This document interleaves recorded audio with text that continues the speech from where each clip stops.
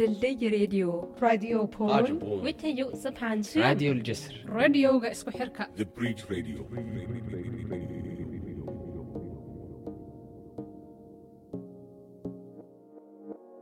On this program series, the Bridge Radio will be focusing on the externalization of EU borders policies. We will be discussing its implications and the effect and everyday consequences for refugees and migrants. Our aim on this series will be bringing out the voices of refugees and migrants that has been silenced, oppressed and traumatized around Europe and beyond it. The voices of activists who resist the oppression of anti-migration both inside and outside the borders of Europe, as well as scholars who carry out research in the field.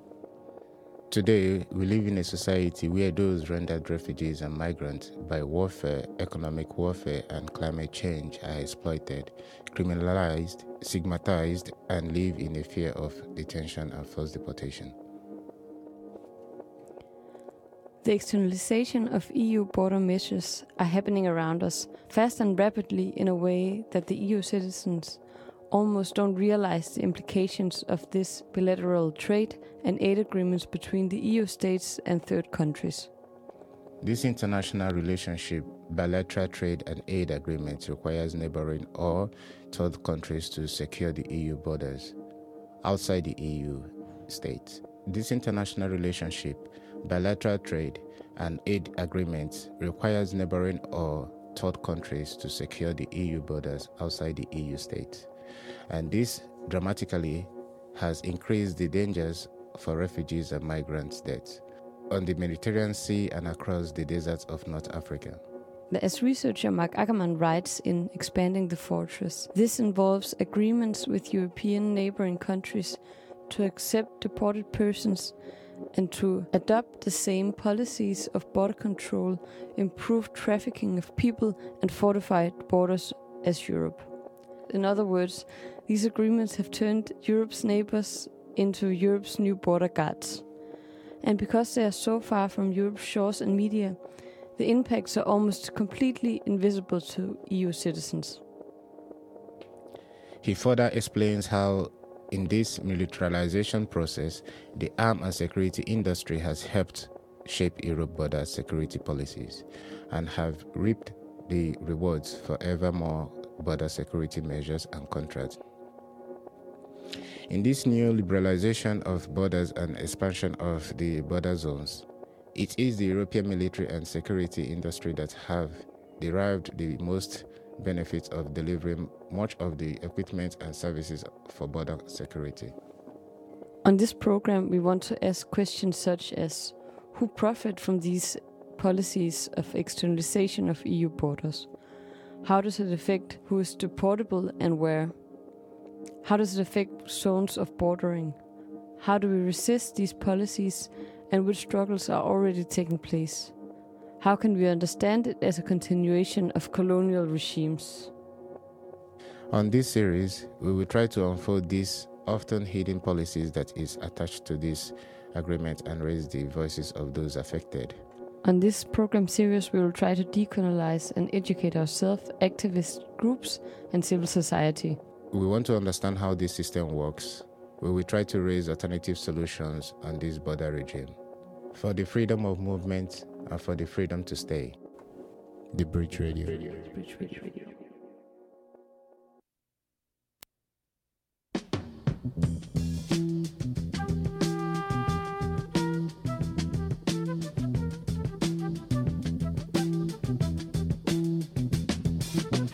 You will not be able to stay home, brother. You will not be able to plug in, turn on, and cop out.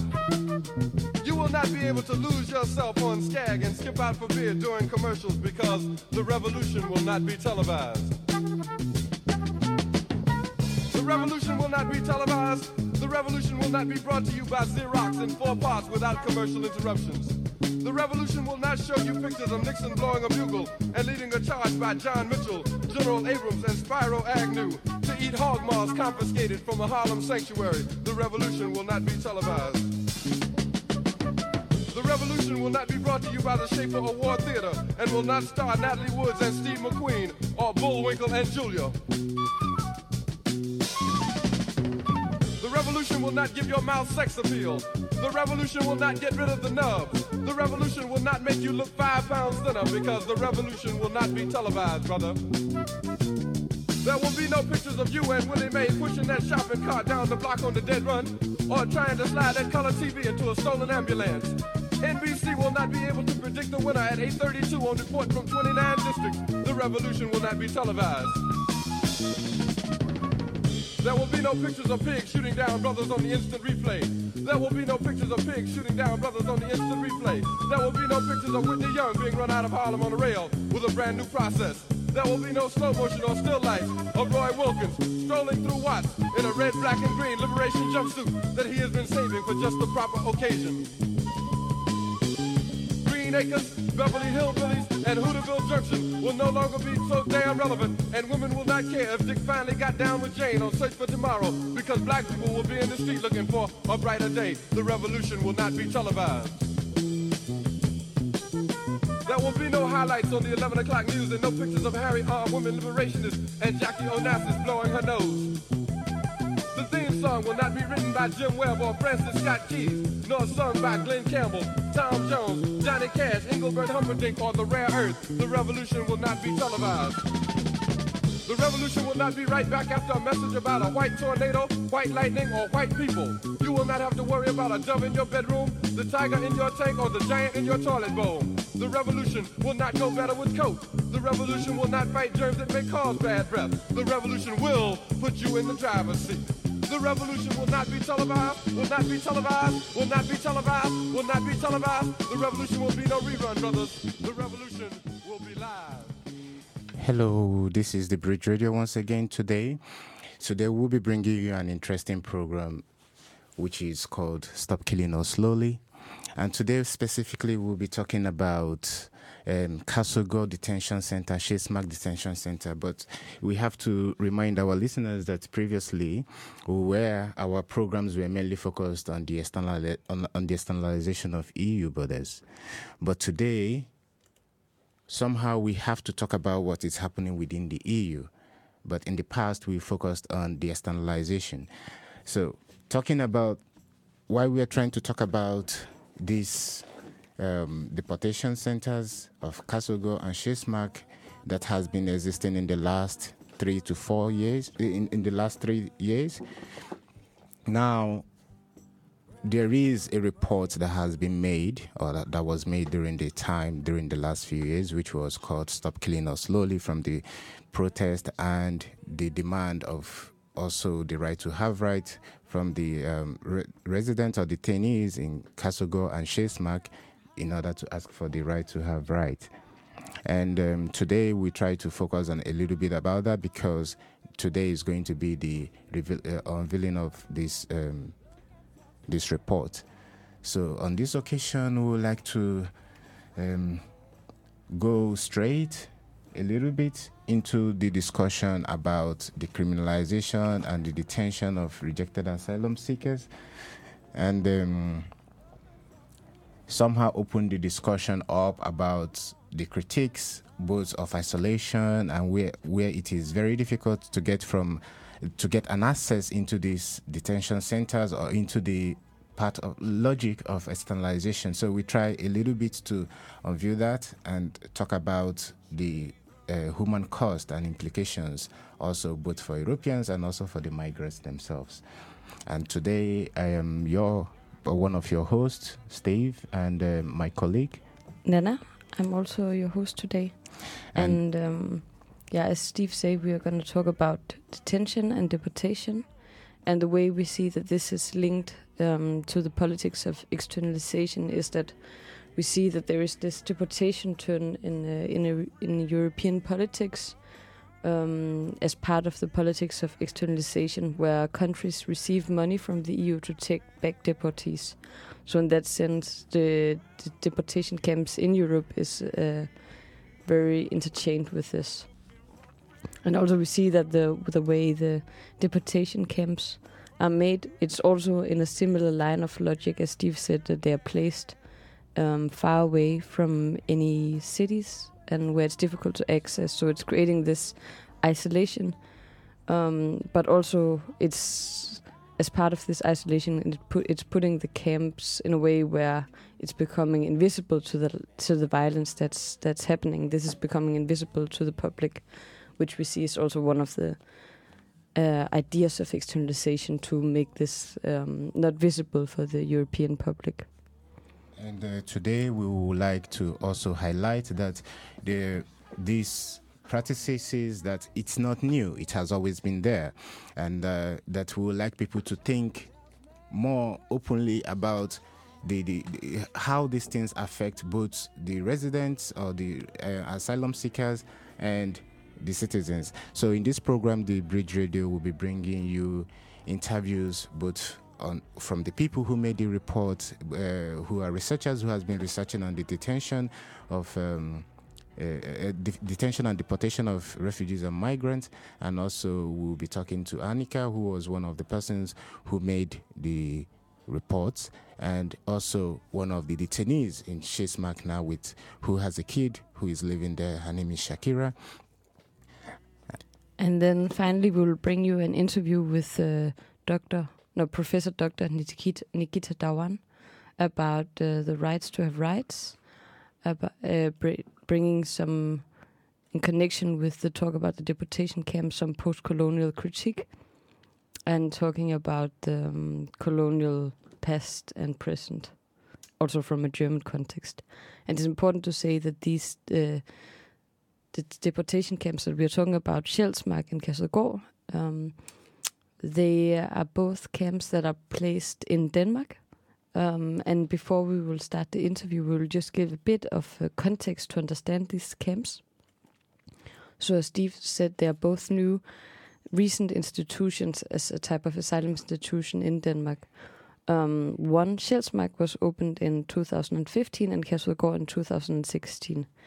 In Sjælsmark, it's placed 30 kilometers from Copenhagen, and it's today housing 150 rejected asylum seekers, including 70 children. So this is the deportation center for families. The facilities where it's placed, it's in a military barracks, and it's still in an active military training area where there's actually shooting exercising taking place on a regular basis around the camp. And it's not unusual to see military tanks passing by. So of course this creates a lot of stress for the people who are living there. Some of the people who also suffer from already post-traumatic stress disorder.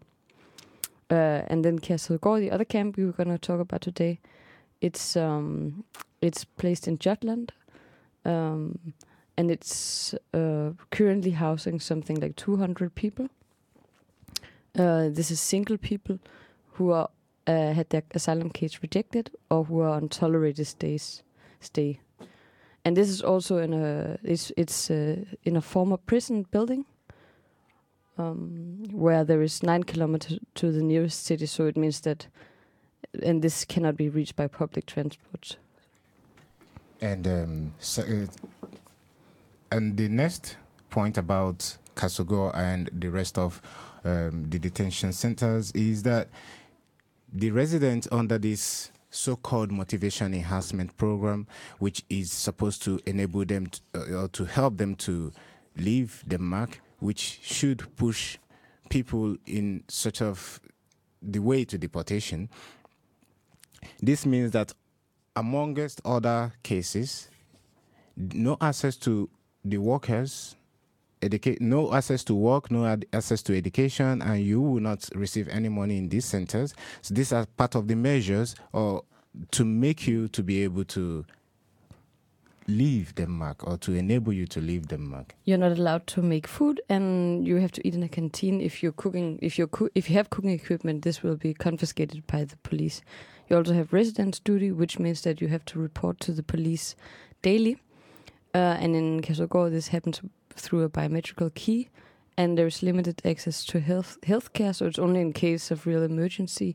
And then the whole thing is also that there's no limit to how long time you can stay in these centers. As the head of the Sjælsmark camp has expressed himself, it could potentially be indefinite. And organizations and institutions such as the Danish Helsinki Committee for Human Rights has described the conditions in the camp centers as being worse than the Danish prisons in several ways.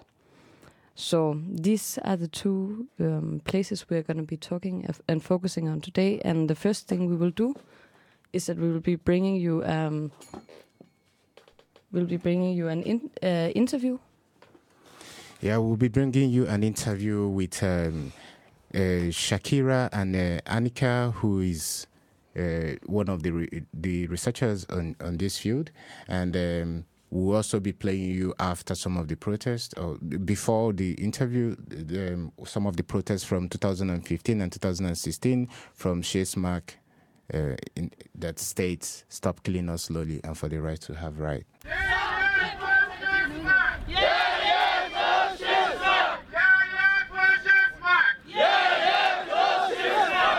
My good people, we are here today. Yes. We are here today, and we are going to show them today that we are not animals. Yes. We are human beings, just like every one of them. And we deserve to live. We deserve a life. And we want today to send a message to the Danish authority to look back this factory, which is making people crazy. We are not deserve to treat such a way. It's impossible to live that life. So we call to close Sjælsmark. Are you agree with me? Yes. Skin that camps like Sjælsmark should not exist anywhere at all, because it's not for humans.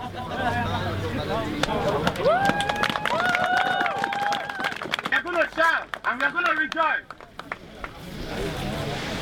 And we're going to ask to close camps like Sjælsmark. So shout with me. Close Sjælsmark! Close Sjælsmark! Close Sjælsmark! So my name is Annika Lindberg, and I am doing my PhD focusing on deportation regimes in Denmark and Sweden. Mm-hmm.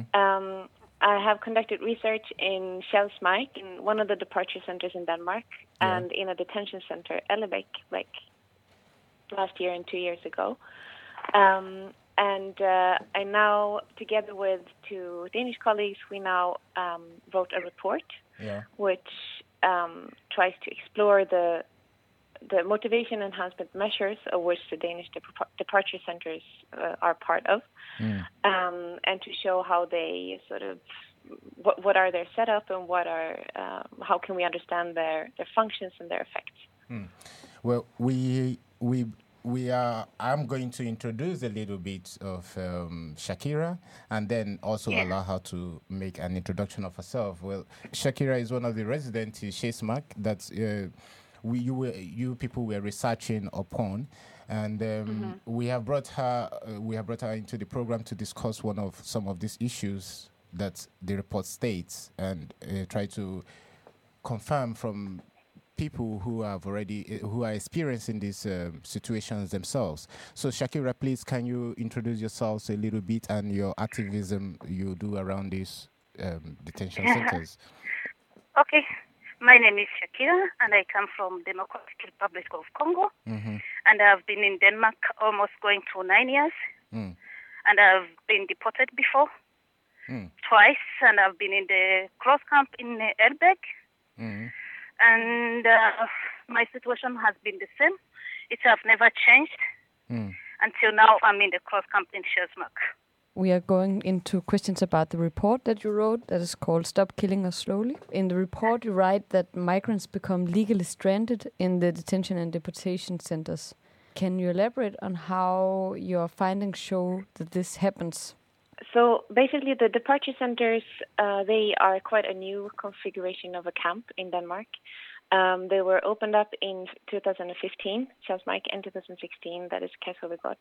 And they're designed to house phase 3 asylum seekers, so people who received a final rejection of their asylum case and who are threatened by deportation, and also people who had a criminal conviction, who are non-citizens, and people on tolerated stay.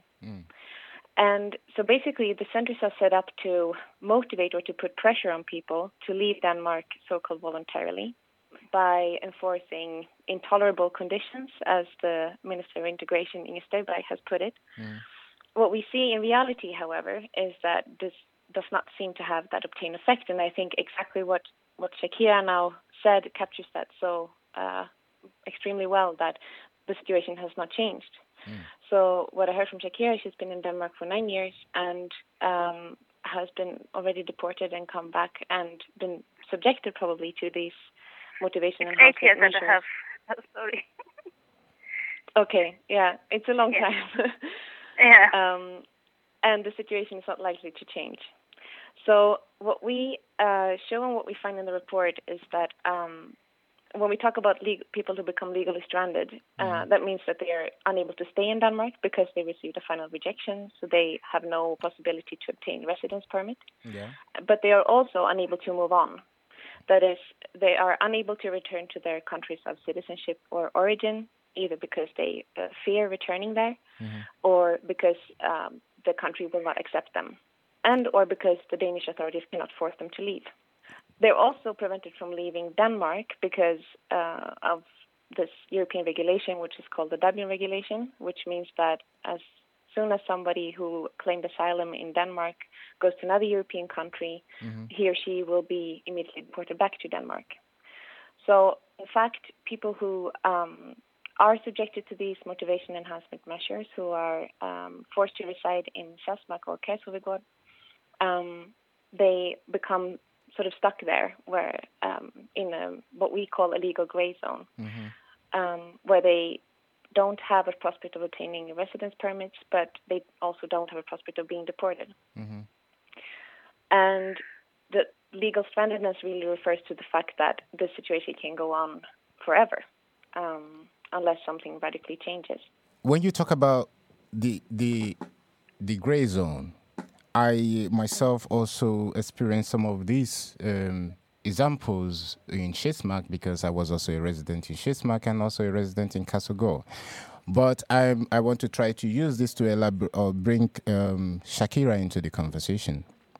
When you talk about people who are either cannot return or cannot move away from Denmark, Shakira, in your view, how have you experienced this idea that because of the doubling, that with your fingerprint you cannot leave Denmark and you cannot be deported? How has that affected you personally? Because for me, I have asked so many times from the immigration that, okay, I understand that you want me to leave Denmark. I understand that I do not have perspective of being in Denmark, but I want my fingerprints removed from Denmark so that I can move on. I can go anywhere I want to go. Can I jump in? That's where I would say that I've been here. It is my first country where I asked asylum, and that's where I cannot go anywhere because in this country, it's where the first country I asked asylum. So if I go in other place where they are putting on me pressure yet they deported me and I was rejected in my country when I went with 4 police people. So it makes a person to be in the trauma. It makes a person who you feel like you don't have any home, you don't have any hope. You feel like everything is it's really stranded in your life. When you are confined into this sort of zone of being stuck in camps like Sjælsmark, and you cannot even leave, or the situations in the camp there are not adequate enough for you to be able to live your everyday life or express your everyday life. For instance, when I was in Sjælsmark, we had no possibilities of cooking. We could not make our own daily food, which is a necessity in everyday life, in every human being's life, that they can at least decide what they eat. And this is one of the things that one of the ways of motivating people to leave Denmark, such as taking away every human right, every basic right that they have as a human being. What do you have to say to this, Shakira? I would say that they took my rights when they deported me to my country in Congo. In Congo, when we reached in Kinshasa, I was forced to leave also my country with them. We were tortured, but when we reached here, they did not accept what happened in my country, and which until now I'm standing on to say that really the police, they have to say the truth, where they cannot come outside to say the truth. And instead of saying the truth, they are always in the cross camp. and where they put also my child, which is illegal to put a child who's young in the cross camp in Elbeck. It's not right to put a child in Elbeck. That brings me to the question to you, Annika. In the last times we see also mainly from the West when they talk about like children's rights and the rights to protect children. In these reports, do you see any connection of sort of a hypocrisy in the sense of, in one hand, campaigning for the rights of children and also human rights, and at the same time subjecting them to inhumane practices that actually takes away the children's rights, such as what Shakira is saying? And connecting back to what Shakira said, I think there are two important points to raise there. The first is that, exactly like Shakira says, the authorities are not acknowledging the problems that they are, in fact, creating. So instead of acknowledging that sometimes deportations are not going to be possible, they blame asylum seekers, rejected asylum seekers, and their children by extension.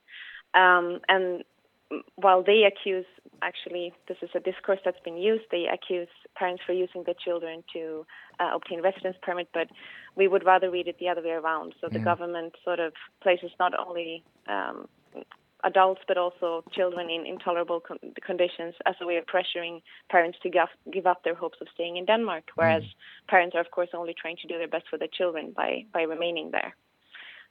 So this attempt of sort of pushing the blame onto migrants and to registered asylum seekers themselves is a way to deflect responsibility that the Danish government is using effectively in the case of the deportation centers. And with regard to the question of whether it's a hypocrisy, I think, yes, of course, this is what it looks like. And then I think we also, however, have to look at what other sort of logics and ideological conditions it is that render a place like Sjælsmark possible.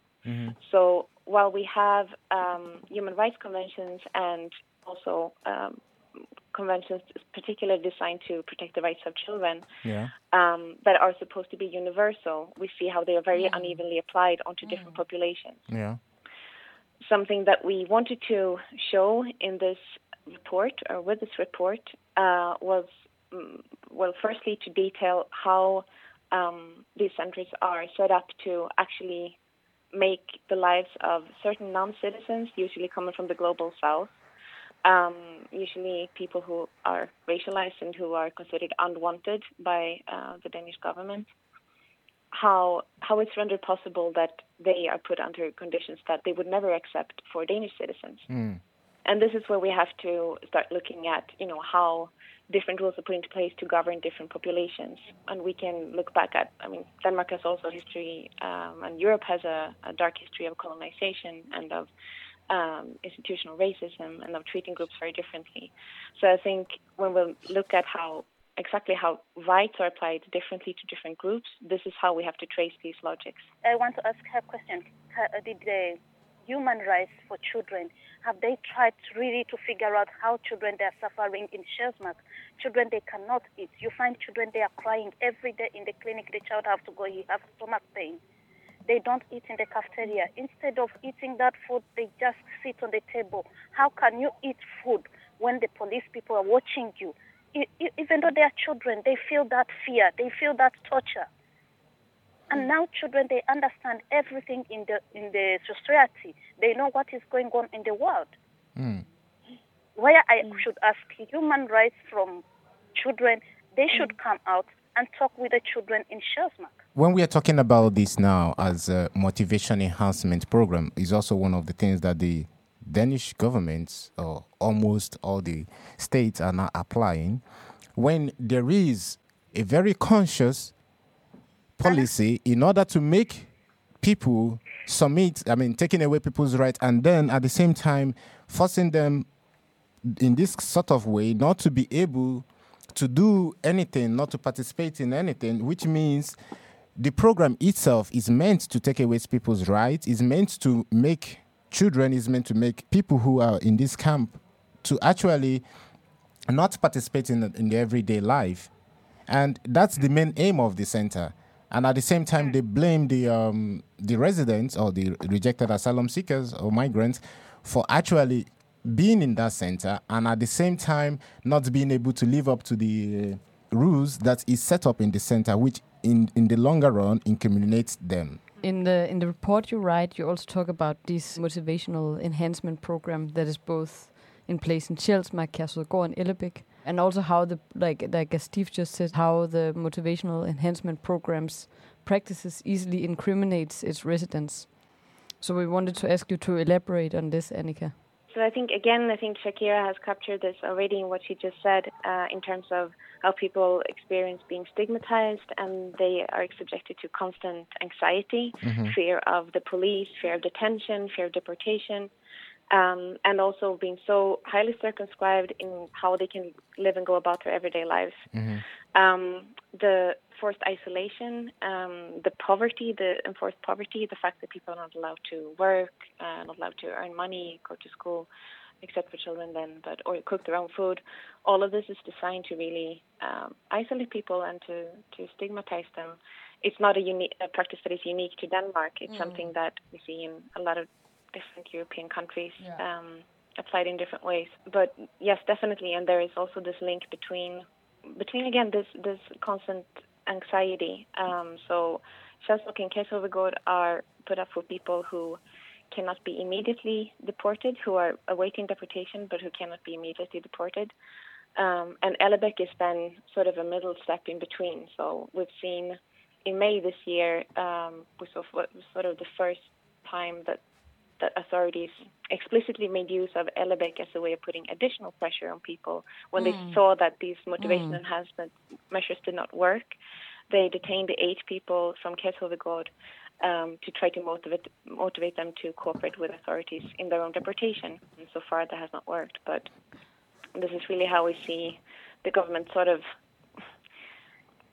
the authorities using more and more of the repressive measures to put pressure on people. Yeah, I want to say some lead comment about Ellebæk, because Ellebæk really is not good where you put a person to stay when he's a refugee or asylum seeker, because it's really dangerous there. I was there twice, in 2011, I was there in 2012. In 2011, they took me back to my country and I got rejected in the airport. I had to come back with them. They had to force me to sign some documents. Even the money they gave me to eat in the way to take me to my village, it was not enough even to support me for even 3 weeks or 1 week. It was not enough. So when they brought me back, they forced me to sign the documents, which I signed without knowing, with fear, with torture and everything which I've been through in my country. So where I think that people who are in Ellebæk and in Sjælsmark and children who are in Sjælsmark, they are really in the bad situation where they need to figure out what they can do for the children. They should bring some people to check the food which they are giving to children, because the food is really totally not good. Then what is human rights for the children? So thank you. I think also what Shakira said in terms of asking people to come out and to see the conditions, and I think that's very important because, so again, one of the effects of these isolated camps is that this issue and the suffering and the harms done to rejected asylum seekers is sort of put out of public view. So I think it's really important to try to render visible the conditions that have been inflicted, or the harms that have been inflicted on rejected asylum seekers and their children by the Danish policies that are in place. It's also somewhat both tragic and ironic that there have been cases historically documented where people who did not qualify for asylum did so after having spent years in Danish asylum camps, and they were put in such a bad state because of this fear, anxiety, this protected waiting, and all of these issues that Shakira bring up, so that eventually they qualified for humanitarian residence permit. This really points to both this and Shakira's deportation story really illustrate how the Danish policies in place produce more of exactly what they are supposed to curtail. That is, circular movements, people becoming stuck for indefinite periods of time in these centers.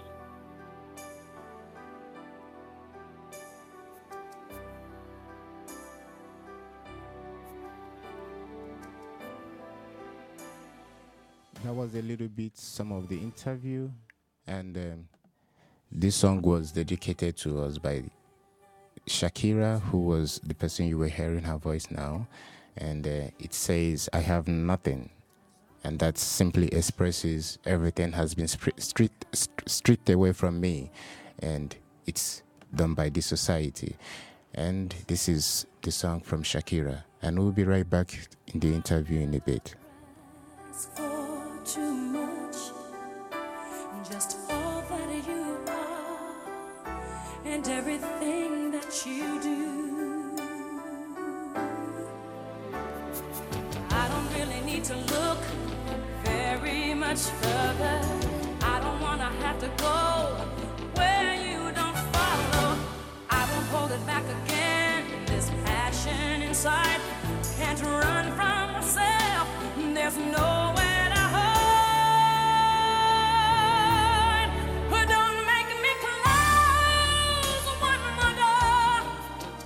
I don't wanna hurt anymore. Stay in my arms if you dare. Must I imagine you there? Don't walk away from me. I have nothing, nothing, nothing if I don't have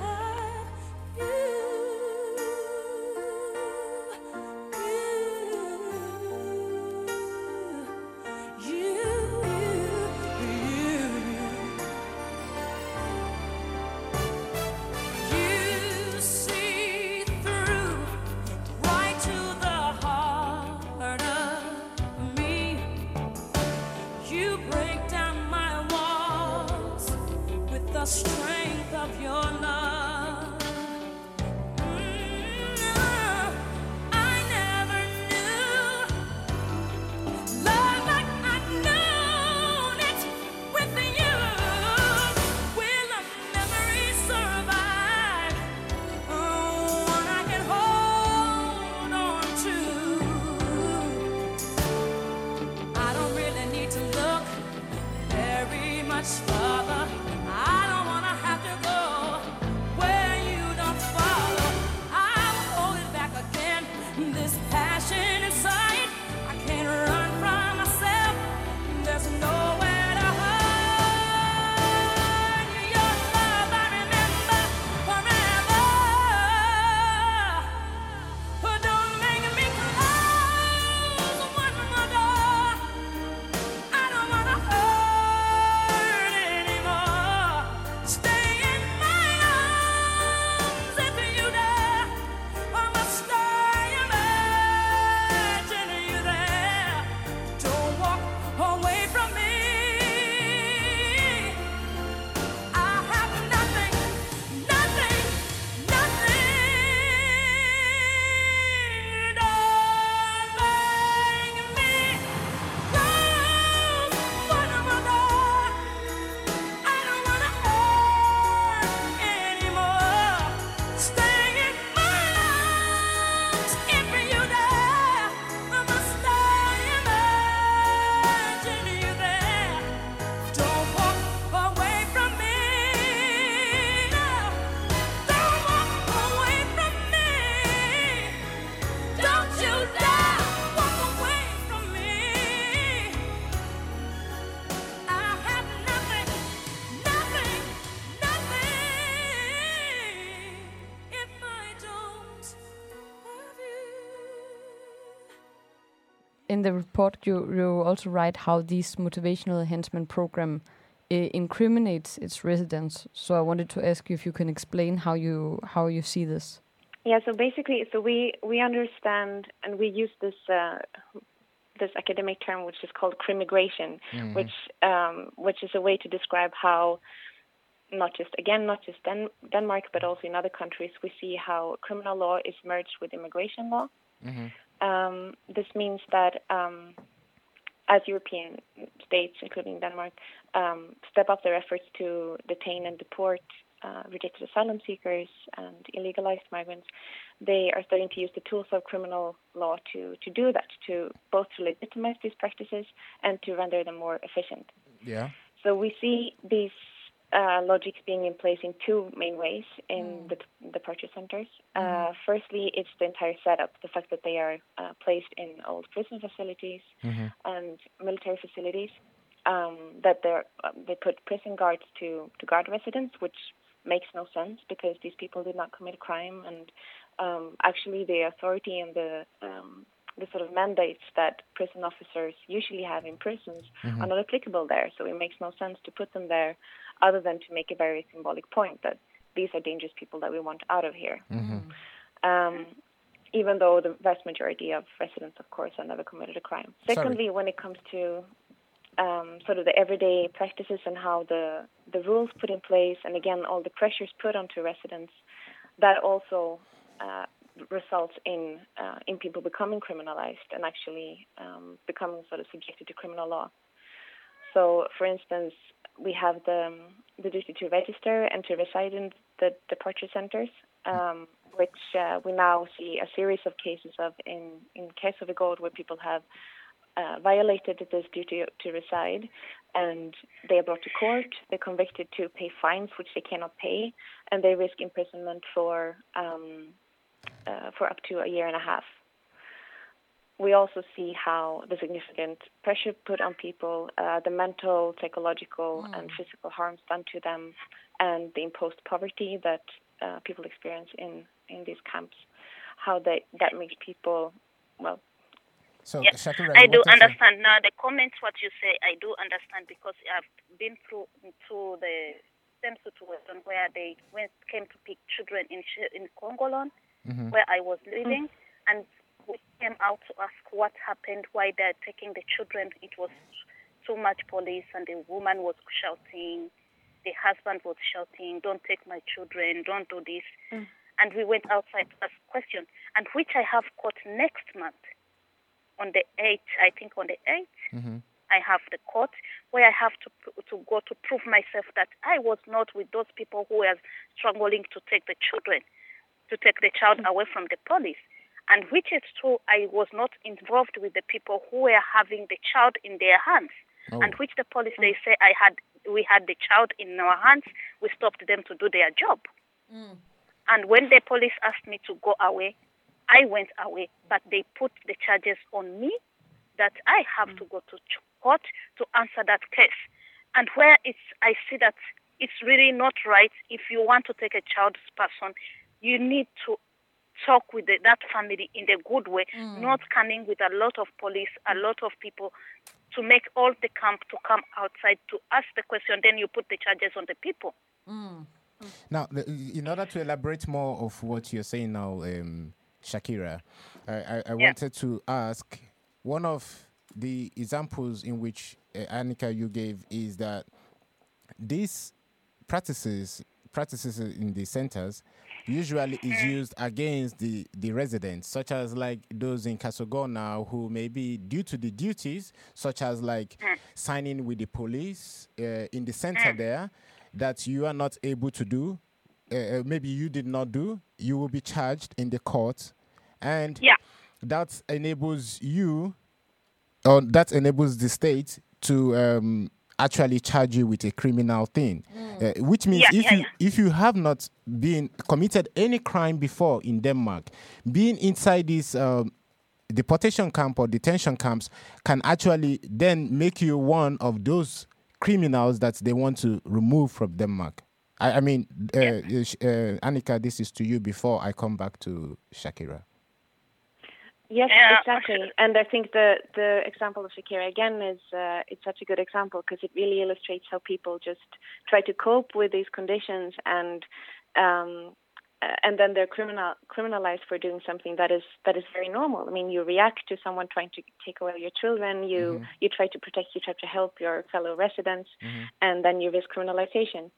There are now a number of cases that was recently reported by the Ombudsman of Syrian refugees who have been charged with human smuggling after having arrived in Denmark in 2015 for helping relatives or for helping each other to enter Denmark. And of course, they are not likely to be able to be deported because there's an ongoing war in Syria.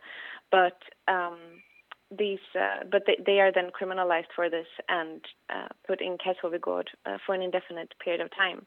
Of course, it's really this sort of everyday rules and these everyday acts that we can all commit, and then especially when you're subjected to so much pressure, you're more likely to commit acts that run contrary to or to react to the pressures that are being put on you, and then to be actually criminally convicted for it, whereby you also then somehow ironically risk an expulsion order. So we have people who broke this duty to register in Käshovigård who were now sentenced to deportation and a 6-year re-entry ban. It does not make them more deportable because it won't change the legal situation, but it just adds to sort of their criminalization. In the report, you also write that under this pre-migration paradigm, one of the logics is that who is the offender is becoming more important than the seriousness of their offense. It's not so much a question. I just wanted to put it in there.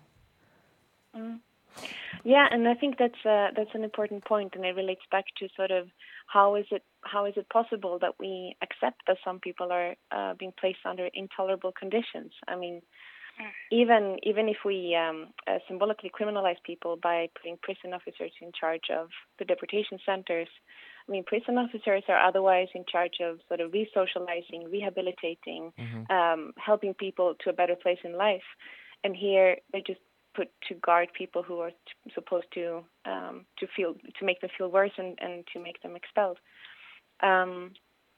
So there's definitely something about who the offender is and the fact that we have we see a development of parallel systems of justice, one for citizens and one for unwanted non-citizens. And this is really what the immigration paradigm sort of brings to the fore, that not only is it that we use the tools of criminal justice to enforce migration control, but also we do that without necessarily giving people the judicial safeguards and the rights that are normally associated with the criminal justice system. So, for instance, in the deportation centers, the duty to reside there cannot be appealed. There is no way to contest legally or almost not politically, as it seems, the decision to leave someone there, because it's actually not a decision taken by court, but just by the immigration service. So this is again where we want to talk about, where we talk about a legal gray zone. But now, in order to also understand this illegal gray zone, how the motivation enhancement program really works, and also what we've been campaigning all along for the rights to have rights. Also, this is what you mentioned in the report. This is like for the right to have right. But my next question is going to go to you, Shakira. Some of these practices we see in Shesmak that actually really incriminates people in the longer run is usually like the practices of the things that happen within Shesmak or Kasugo or the detention centers itself, such as like we understand that there is children there now, and quite a lot of these children who are there cannot have a normal, or anybody, not just the children, but more worse for the children. They cannot have a normal life. They cannot go to school, or maybe just some. They cannot participate in everyday life. And somehow, if your kid misbehave because of these situations, or complains a lot, or cries a lot, you as a parent, you are going to be blamed for it. Yeah. And if it's possible, you will be charged for that also. And the long run, you might also your kid might also be taken away from you by the state for not being able to take care of your kid. Your child, Yeah, I'll go to the same thing she said before. Annika, the same thing you said before about the children. If you don't have any right, they will be to find many charges to put on a person. But here there is children, even parents, they are afraid even to strike, even to do something because of the situation, since all the people, they knew that they are calling me to court, and they have been listening about all this news about the children which they took in Congolon. And many people, they They cannot talk. They cannot do anything. It's like the government or immigration, they have just closed the mouth of the human rights. They have just closed the mouth of human beings. So where people, also children, they say, where can we go? Parents will say, where can we go? My country has rejected me. Where can I go? They have took me in the embassy 4 times or 3 times. And the embassy cannot give me any documents to travel with them. There are some people who are living here. They have been here for 2 years. They cannot take them back. There are some people who are here with their family, and nothing is happening, and immigration is not doing anything. Where they have to stand up to ask the question to the police, why this person is still here? Why you did not say the truth?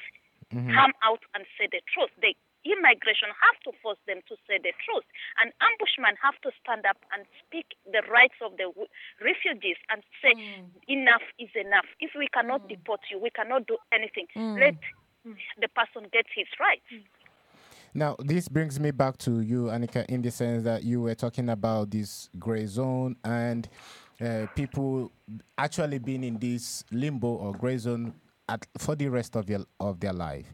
In the sense that we see these things happening every day, and it's being part of the laws in order to keep these people in these sort of detention centers or deportation centers. It makes it very, very much easier for the state to be able to incriminate the people, or even makes them more deportable.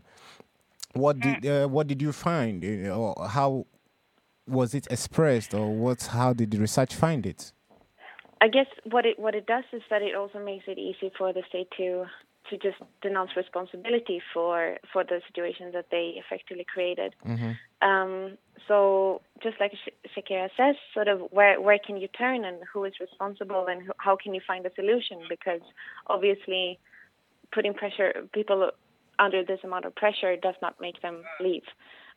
In terms of sort of the observable effect on deportations, which is the ideal solution or the ideal outcome in the government's view, we've seen reportedly that 4 people left Kara-Sovigorod and returned to their countries of origin.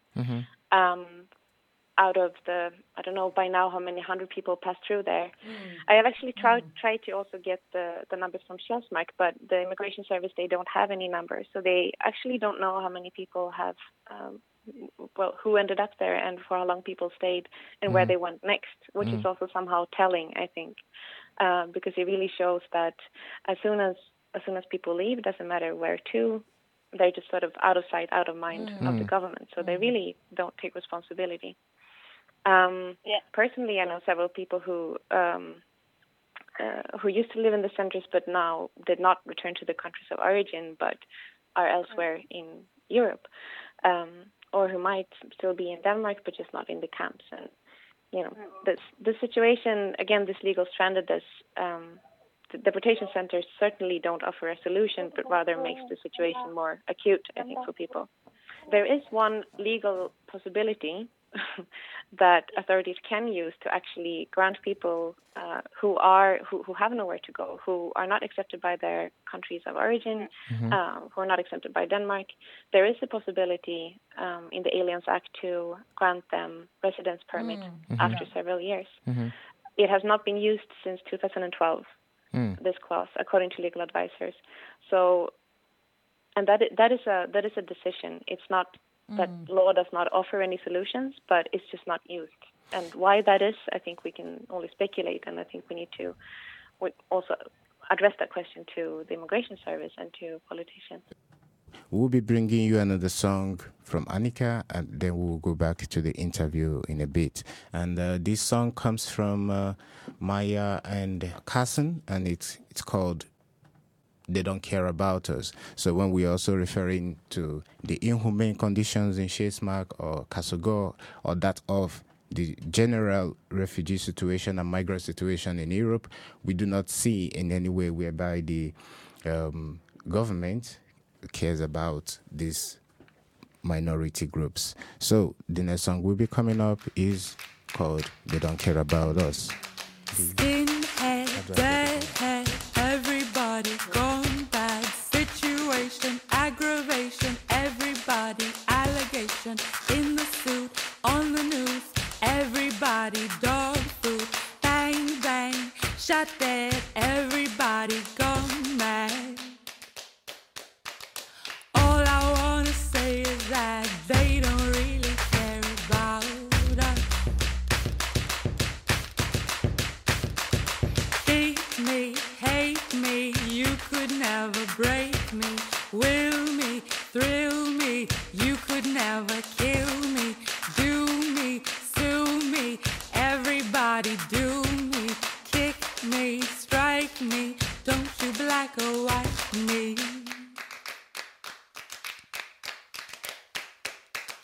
All I wanna say is that they don't really care about us. Tell me what has become of my rights. Am I invisible 'cause you ignored me? Your proclamation promised me free liberty.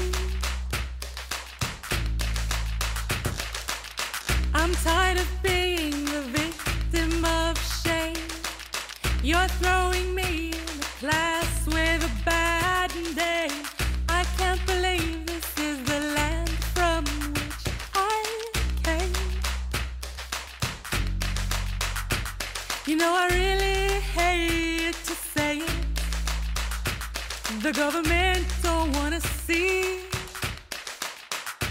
But if Martin Luther was living, he wouldn't let this be. No, no.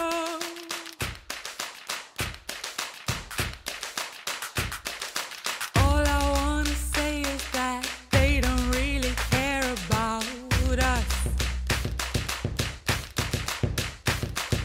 All I wanna say is that they don't really care about us.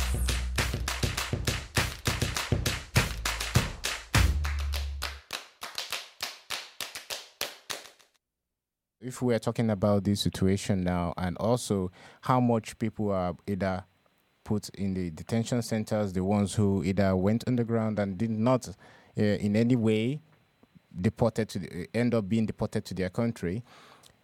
In your view, or in the report view, how do you see the connection of making these people even more vulnerable, in the sense that they were maybe previously in the asylum center and had a little bit of dignity or sort of life, but now after being transferred into the detention centers or deportation centers, it makes them even more vulnerable, both to the state, both to other institutions in the society, and also very vulnerable with the how is it called, the Dublin fingerprint. How do you see how desperate this actually puts people who are stateless in that sense?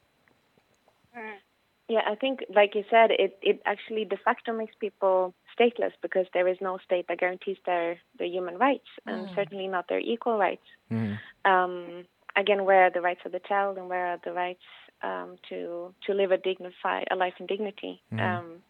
This is not something that is so easy to legally contest, but I think politically this is such an important point to raise and to push. How we look at it in the report is that these deportation centers are part of a politics of deterrence.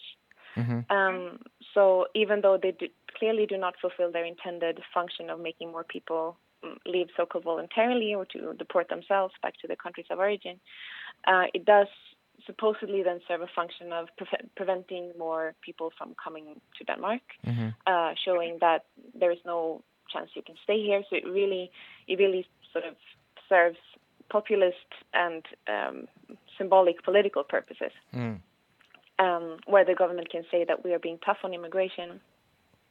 Yeah, have you ever tried to, at least you're trying to find out the situation of people who are in this cross camp and the deportation camp? Have you tried to ask the UN to protect people who are in this situation? If it will be possible to ask the United Nations or any of the human rights organizations to actually look into the things that are happening in Shismak. Of course, I think, if I might to answer that your question before Annika answers, please.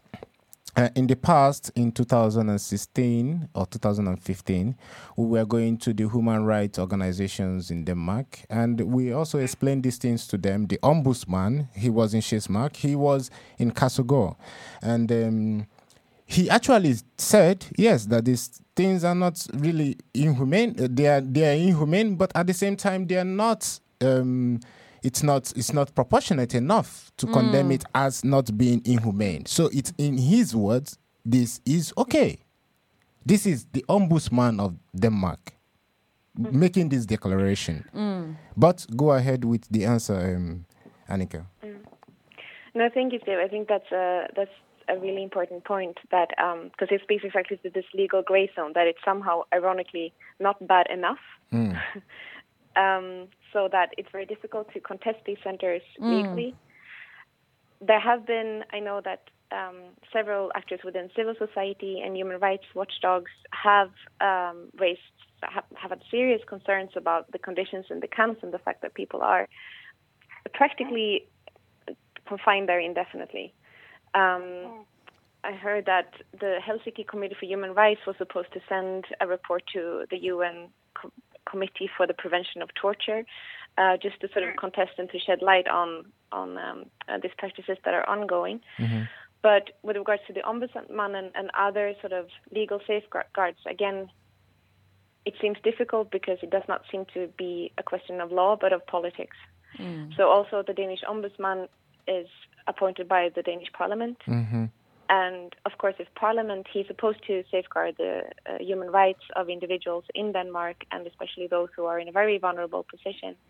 But he answers to the Parliament, and the Parliament has decided to set up these centers in a way to make them intolerable for people. So if he goes out there to say these centers are intolerable, they're below human dignity, they're at the very bottom of human rights conventions, they say, good, this is what they're supposed to be. So it's really, I think strategically, we need to think more in terms of mobilizing, raising awareness, mobilizing civil society, the way that it's also being done in some circles. I mean, we've seen mobilization for the support of especially children in Sjælsmark, and to try to work politically for a change. Can I tell you something? Because if the children, they continue to be in this situation, the future of the child is really not nice. It's not good. Because the child tomorrow, he's the future for tomorrow. He's the child who can fight for his rights. He's the child who can continue for high education. How a child can go to class when he have this fear, or tomorrow I have to be deported, or tomorrow I don't have food to eat. When I reach home, I'm in fear. I'm going to hide myself in the room. When he sees somebody passing a car, they are just moving here every day without nothing, doing nothing. Why the cars for the police passing through in the camp where there is children? Why they pass all over, making children to be scared? Well, I think the police do this, which is also one of the things we were complaining at the time. They do this in order to make it uncomfortable for residents to be there. This is one of the program or the initiative of the enhancement program. This is what it introduced in order to create fear, in order to put anxiety into people so that they are forced into signing their deportation. So in the real sense, these things that are done in Sjælsmark, the police being there, the policies of the criminal force, the staffs who are there, rejecting people the possibility to medical care, rejecting them from being able to make their own food, taking away all these rights is basically in order to make them, to force them to go back home. So this is basically what it's all about. These practices we are talking about is, of course, as you also already mentioned, Annika, it's not only practices and developments we see in Denmark, but also around Europe and Western states. For us, at least here, we for sure see a connection between the deportation regime and this crimmigration paradigm. How do you see, Annika, the findings in your report in connection with these wider developments and policies in Europe and beyond? Yeah, I think we definitely, unfortunately, this is part of a wider European trend for sure. I think the specific idea behind the departure centers or the deportation centers is again that it sort of blurs so many different laws and cuts across so many different governmental logics. So on the one hand, it's really a new tool that the government can use in addition to expanding immigration detention, working on and putting pressure on governments of countries of origin of rejected asylum seekers to try to make them readmit more citizens, and to step up sort of the so-called voluntary advice services. This is really one of the new configurations where they merge this detention center and some sort of reception center, and really create this prospect of people becoming stuck there forever. So just like we see in other states that currently we haven't seen any good example of a state that has dealt better, I guess, with rejected asylum seekers.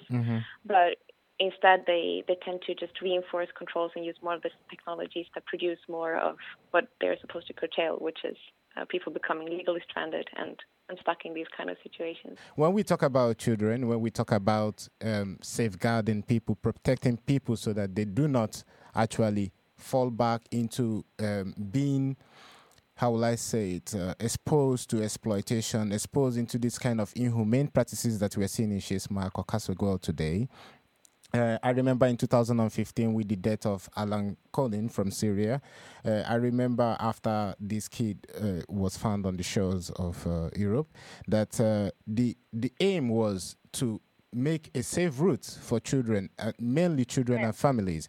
There was a campaign against traffickers and all of that. And today, suddenly, we see that the European states are now suddenly the ones, or sort of the police for who are actually carrying out this, are putting people into that proportionate situation so that they're actually very much vulnerable. So with this, I wanted to ask you the question as such as, for instance, we have all these policies, we have all these things, all these laws to protect children, to actually make children be safe. But at the same time, when it happens to European children or some sort of acceptable children in the political view of the Europeans, then it's suddenly accepted that we might fight for them. But when it's not that of the one of the European kids or other kids that or minorities that we do not accept, suddenly we turn hostile against them. Please, can you add a little bit to this? Yeah, I think that's a very good point. That the selective memory is nice, or we can also call it just the selective compassion, or how humanitarian compassion that sort of many European citizens suddenly felt for this one child, Alan Kurdi, which mobilized immense support for some incoming asylum seekers who were deemed deserving. That does not guarantee that it applies to everyone. So it is selective. It remains selective. It is not the same as guaranteeing rights. I think it's definitely important to show the suffering and the harms that are being done by the system to children and to people who become stranded in these conditions. In Denmark, in Europe, at Europe's externalized borderlands, where people are both prevented from entering Europe and where they are deported back to. And at the same time, we have to sort of see beyond this immediate compassion that is, again, selective, and instead try to talk about sort of what are the costs not only for these people but also for our society if we start saying that, well, this child deserves to have human rights but not that one. A child who has this legal status is worth more than another child. I think this is really where we have to start asking ourselves the question of what kind of society do we want, and what are sort of what political changes are necessary. I want to ask a question. Does she ever ask ombudsman? I don't know what to pronounce the names for Danish.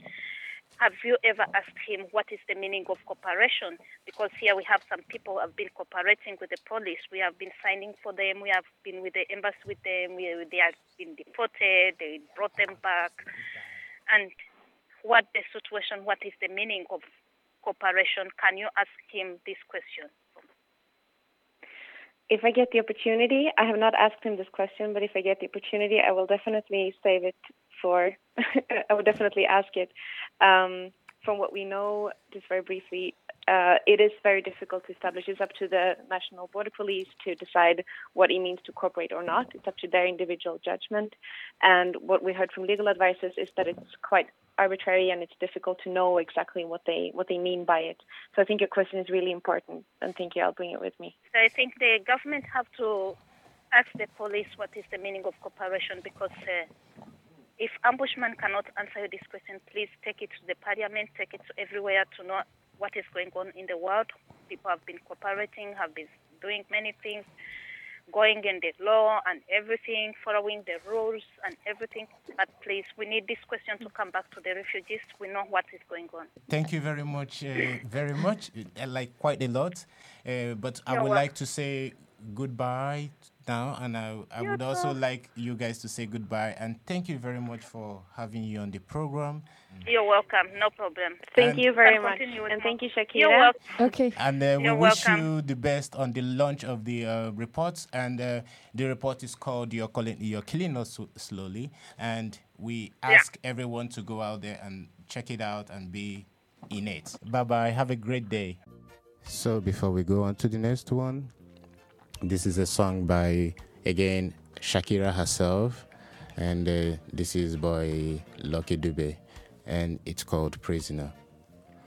And while we're still talking about the Stop Killing Us Slowly and the detention camp Kasugor and Shesmark, and also this report, we want to also remind people that it is very, very important, very, very, very important that they try to understand what we're trying to talk about here, that detention of children, that the detention of people who are only asking to, who have only fled their homes and their countries for the sake of protection, in order to get protection, that are being detained, that this is inhumane and it's not nice and it's not good, that we have to go this way as humans.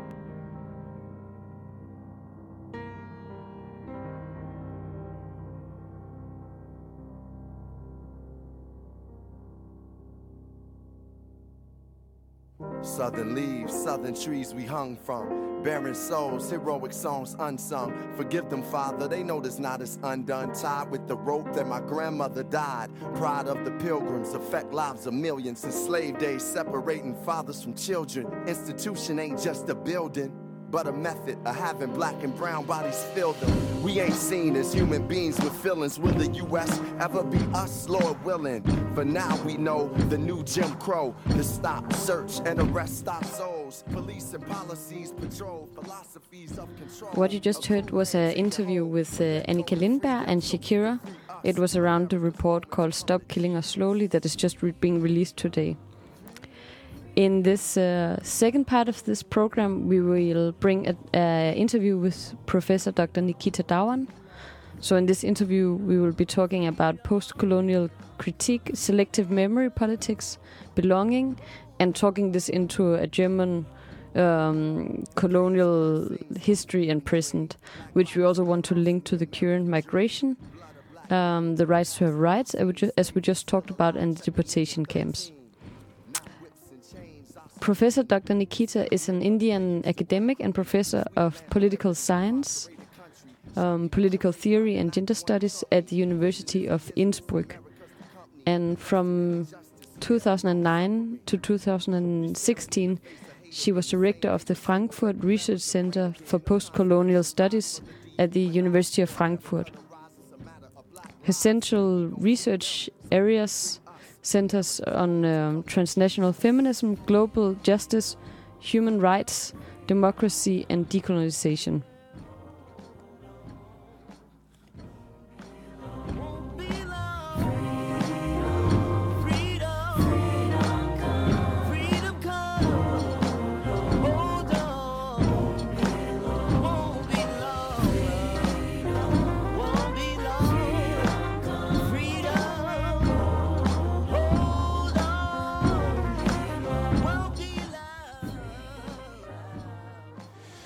This song is made by a Common, and it's called Letter to the Free. And this song is mainly dedicated to the people in Kasugor, in Shesmark, and all around detention centers around the world. And we are hoping that someday our fights are not going to be for nothing, that one day freedom is going to come, and for sure it's going to come. So we need to keep it up. Even with the history that we know so far, we need to keep up the hope that change is going to come, that one day we are going to be free. And before we go to the next interview, we just want to say that this, in the beginning of the interview, Nikita Dhawan talks about the what has been taking place in Chemnitz the last weeks. So it will be starting quite straight on this.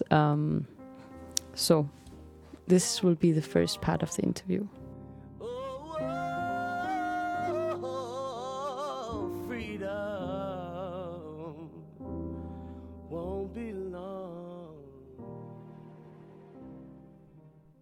German man was attacked by two young men, one of Syrian background and the other, I think, Iraqi, if I'm not mistaken. And unfortunately, this Cuban-German man lost his life. Yeah. And then this became a rallying point and mobilized a lot of right-wing groups and individuals.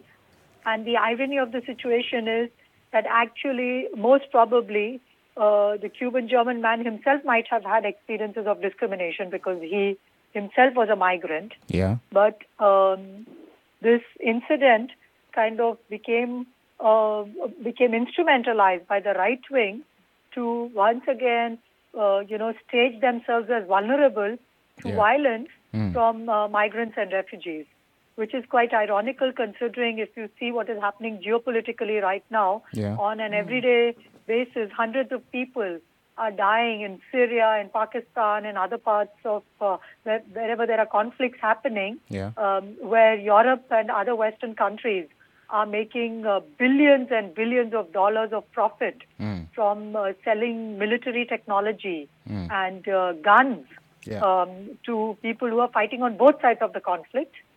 And then at the same time, they're on the one hand profiting from this conflict, and at the same time they are scapegoating people from these contexts, whether it's in the Middle East, whether it's in Africa, whether it's in other parts of the world, as those who are threatening Europe and are bringing violence to Europe. And here I think it's very clear the historical amnesia, and this is not just historical amnesia but also current day amnesia, where Europe stages itself as ethical, as helping refugees, as helping, providing humanitarian aid. Yeah. Whereas if you compare the figures, what European countries are earning in terms of profits from these conflicts by supplying military technology, how helpful Europe has been to people in other parts of the world.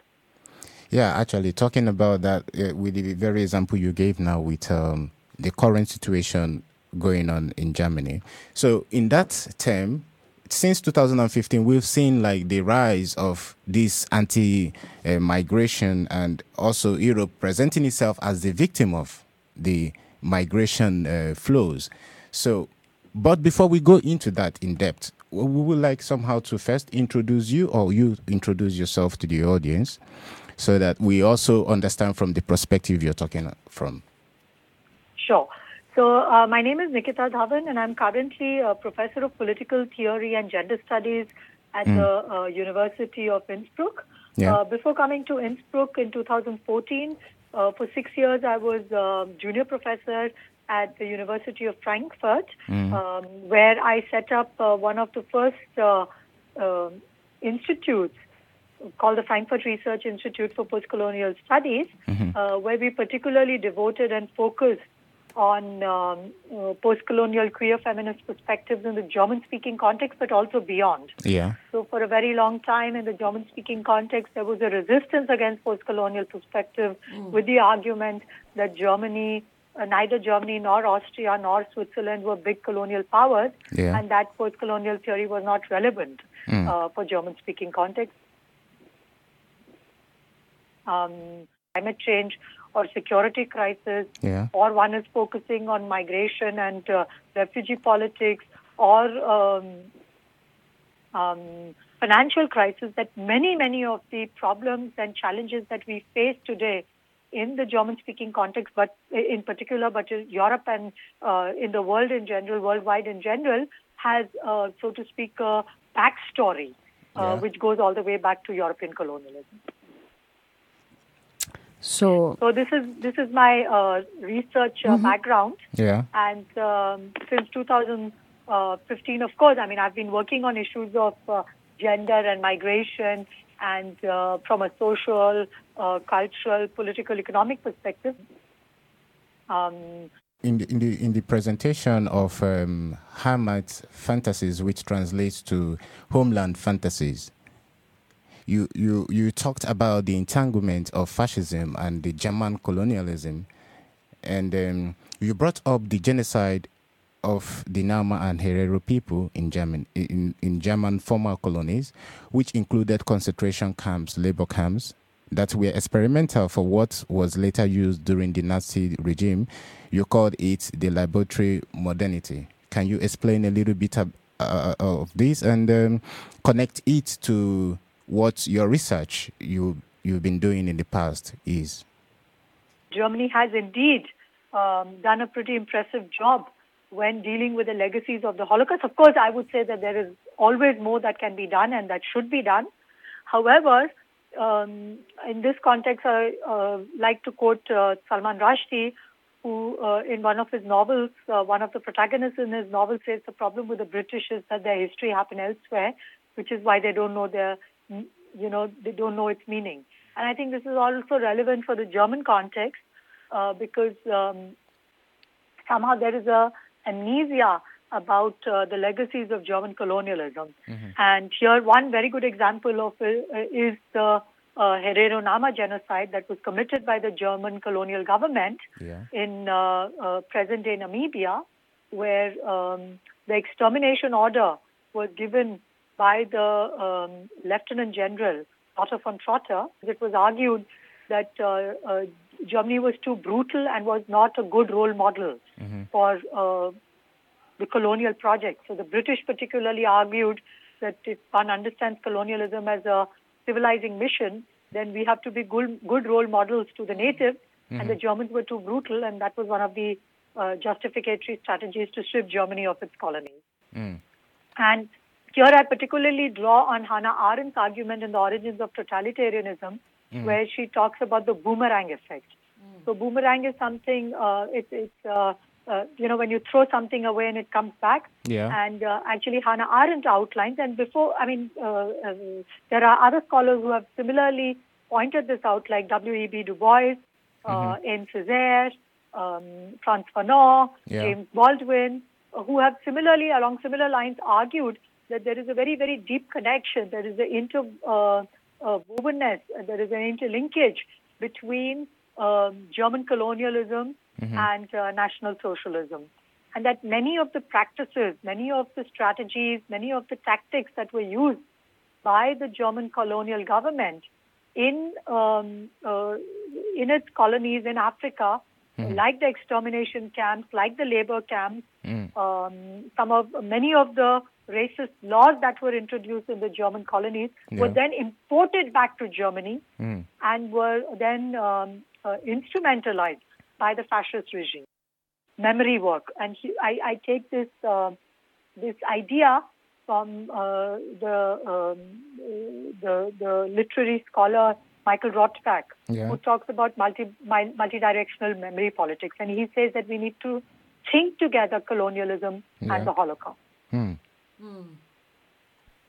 And just one word on colonies as being laboratories of modernity, because many of the ideas of modernity were somehow put to test in the colonies. And so that, which is why in post-colonial scholarship one also talks about colonies as laboratories, where many of the experiments were done by Europeans. And we're not just talking about literal experiments, but also political, social experiments. Eugenics, segregation, how to, implement racial laws, how to do city building, where, populations are segregated, and then were re-imported back to Europe. Into Europe. So there one sees the entanglement between the colonies and what was happening in the metropole. Just as a concrete example, if you take the criminalization of homosexuality in Uganda and the criminalization of homosexuality in India, in both these contexts, Section 377 was implemented by the Britishers in these two very, very different colonies, and it's very, very closely related to the criminalization of homosexuality in Britain.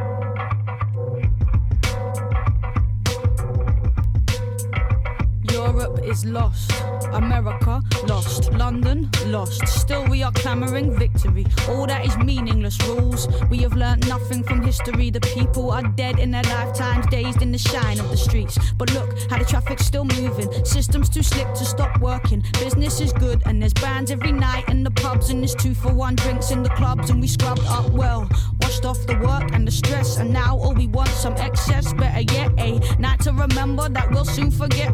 All of the blood that was bled for these cities to grow, all of the bodies that fell, the roots that were dug from the earth so these games could be played. I see it tonight in the stains on my hands. The buildings are screaming. I can't ask for help though, nobody knows me. Hostile, worried, lonely. We move in our packs and these are the rights we were born to. Working and working so we can be all that we want, and dancing the drudgery of. But even the drugs have got boring. But sex is still good when you get it. To sleep, to dream, to keep the dream in reach, to eat your dream. Don't weep, don't scream, just keep it in, keep sleep. The song we are listening to now is by Kate Tempest, and it's called Europe's Lost. And so now we will come back with the second part of the interview with Nikita Dhawan. To vanquish the traces. My very language is tainted with all that we stole. To replace it with this, I am quiet. So we wanted to hear how you see the construction of these camps and the current migration camps in the light of this colonial history of camps. Do you think, can we understand it, these current migration, detention and deportation camp as a product of colonial logic? So this is a very, very important but also very difficult question, because I think it's one has to be always very cautious when one is doing comparisons. And every historical, every experience of historical violence is in its own way unique. Yeah. So as I mentioned during my talk in Hamburg, that I of course take the singularity thesis very seriously. When in the German context it's argued that the Holocaust was singular, I find this very compelling and convincing. Yeah. So I do not in any way want to relativize the singularity of the Holocaust by saying that, concentration, extermination camps are everywhere and that there is no difference between the concentration camps that Nazis had and they are similar to the concentration and extermination camps in the colonies. Yeah. And this is what the migrants are facing. I think that we have to be very cautious about making these kinds of comparisons. Yeah. Now, having said that, when particularly vulnerable groups are stripped of any right to have rights, and here I'm literally quoting Hannah Arendt from The Origins of Totalitarianism. So when a group of people are stripped of their citizenship, and this is what the Germans did to the Jews. The Jews were German citizens, and what the Nazi regime did was it stripped a particular group of its citizens of its citizenship, thereby making them stateless. Yeah. What it did, and what Hannah Arendt analyzes very convincingly, is to show that it takes away the right of this particular group to be a legitimate political subject who can be understood as a bearer of rights. And this is what Arendt excellently shows, that it's all very well to talk about the Universal Declaration of Human Rights, that we, as by virtue of being human beings, have certain rights, that we don't have to, do anything to make a claim on these rights. If you do a history of human rights, you had to be, if you read a scholar like John Locke, he said only propertied men should have rights. If you read somebody like Rousseau, he says only men should be legitimate political subjects. And with the Universal Declaration of Rights, it was declared that all human beings, by virtue of being human, have certain basic rights. Yeah. And what Hannah Arendt analyzes, I'm sorry I'm giving a long answer, but I will in a minute connect it to the current refugee crisis. Please. What Hannah Arendt shows very convincingly is that when people are stripped of the right of belonging to a political community, they are made particularly vulnerable. And I think here, Hannah Arendt's ideas are very, very relevant to what is being done to refugees, to people who are living in exile, because they, by being made stateless, all kinds of protections that being a citizen ensures they are stripped away from. So it's all very well to talk about universal human rights, but if there is no guarantor, there's no addressee of these rights, just having these rights is an empty promise. And this is the process through which, a political and legal process through which systematically millions of people are being, made into, to use a concept by Judith Butler and also by other scholars, made into precarious populations, are made deportable, are confined to certain spaces where they are stripped of basic human dignity and of their basic human rights. And this is what these camps symbolize.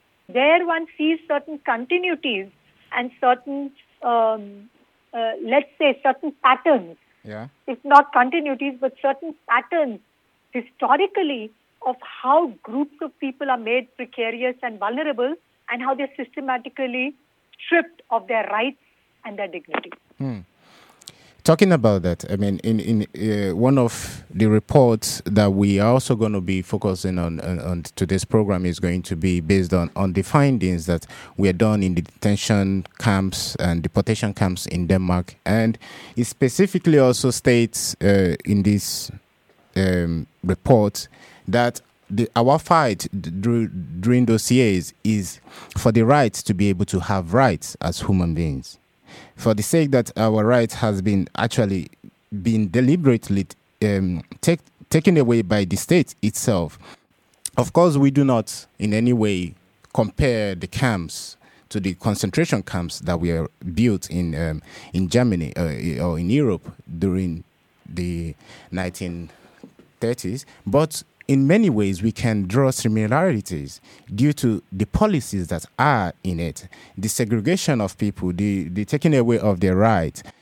We find the same similarities, but this is often very confusing when we try to communicate this or try to have a conversation with the population in Europe. But we try to somehow to connect it for them to see the similarities. Of course, this happened many years ago. We've moved on now to another decade or many decades afterwards. The patterns or the practice has changed. They have modernized these practices of how to detain of concentration camp. They have modernized it. What do you say to this? Because of course we do not want to directly compare the current refugee struggles to that of the concentration camp before. So right now, what we're trying to actually communicate with the people is that there is a lot of similarities in it, and these practices also cause the same sort of genocide with people with these different groups. I mean, this issue has also been addressed by a lot of people in Germany, including politicians. I mean, Merkel herself, when she, suspended the Dublin Convention and said that that Germany would open its borders and let the refugees in, talked about a special responsibility that Germany had given its history. Yeah. So in that sense, she herself acknowledged that Germany had that the National Socialist regime, that the Nazi regime, had caused millions of people. I mean, of course, the Jewish population was a big majority. Yeah. There were also others, who, Romas and other vulnerable groups who were also targeted by the Nazi regime. Yeah. And Merkel herself acknowledged, other politicians also, and other lawmakers and legal scholars also acknowledged that put a special responsibility on the German people to respond to this crisis. And of course, this is again something that I addressed in my Hamburg talk, that if one takes the norms of European Enlightenment seriously, of equality, of freedom, of emancipation, of human rights, of cosmopolitanism, of humanitarianism, then of course, although Europeans proclaim and celebrate European Enlightenment as one of the biggest accomplishments of Europe, they have consistently and systematically been the biggest abusers and betrayers of Enlightenment values. Yes. And this is something that was addressed very convincingly by scholars of the Holocaust studies. So post-colonial studies, insofar is indebted to Holocaust studies in showing how, although Europeans celebrate and proclaim the Enlightenment values, they have also been, in the past and continue to be, the biggest betrayers of the Enlightenment values. So on the one hand, they talk about, international law, and they talk about human rights. And on the other hand, and this is something that is very well illustrated with what happened in the aftermath of the sexual assault in Cologne, where there was talk of deporting refugees to conflict zones. And this goes completely against the Geneva Convention of and the clause of no refoulement, that you are not allowed to deport people back to conflict zones where it's clear that their lives will be threatened. So this is just one very concrete example of how, if I may say provocatively, Europe seems to be absolutely doesn't have the capacity and the ability and the will to learn from its historical crimes and its failures and its mistakes. So in that sense, I would say that there seem to be certain continuities, despite it, we could give it the benefit of the doubt, despite its proclamations of doing memory politics, despite its proclamations of putting up monuments and memorials everywhere, of promising that this kind of historical violence will never happen. But the tragedies that are unfolding at the border in Europe shows that, is a proof of the inability, the incapacity, and the unwillingness of Europeans to learn from its historical crimes and its historical failure, and its continued betrayal of European enlightenment. So I always say that in certain ways, refugees and migrants are agents of decolonizing Europe. And they are the reminders, they remind Europe about its commitment to Enlightenment values. So in some ways, the refugees are making Europeans into ethical subjects. Yeah, because you also talked about the aspect of refugees being the direct effect of colonialism, not just only refugees, that in highlight of what is going on in Europe today, that this is the direct of the actions in other places. And somehow we have tried to communicate to them to say, well, we are not going to be in Europe if you were not in our own home countries. If you have not intervened in many of the things that are there and made it more worse. So you're absolutely right when you point out that the inability and the unwillingness of Europe to acknowledge its own responsibility in causing distress, violence, suffering on an unprecedented level globally. Yeah. And this is not just about conflict and war, because this is something that it gets focused on a lot. How wars are multi-billion-dollar profit-making, is a multi-billion-dollar profit-making industry, but also something like climate change. Yes. In third world countries cannot continue to live where they are because they don't have access to clean drinking water, they don't have access to fertile land, they just cannot sustain themselves, they just cannot survive. So in a way, they don't have the right to stay. They don't have the possibility of staying where they want to stay. Forgetting that they are causing people the migration to flee. Yeah. Not only because of conflict, not only because of war, in the last 40, 50 years, where Europe has systematically made decolonization impossible in the newly independent countries. Now, very often when I present these arguments, I get very angry responses where they say, you can't blame Europe for everything. Yes, and it's true. It is true. I will also blame the elites in post-colonial context because they have been the ones who have profited from decolonization. So the transfer of power from European colonizers to native elites has not led to the emancipation and betterment of lives for the majority of people in the post-colonial world. Yeah.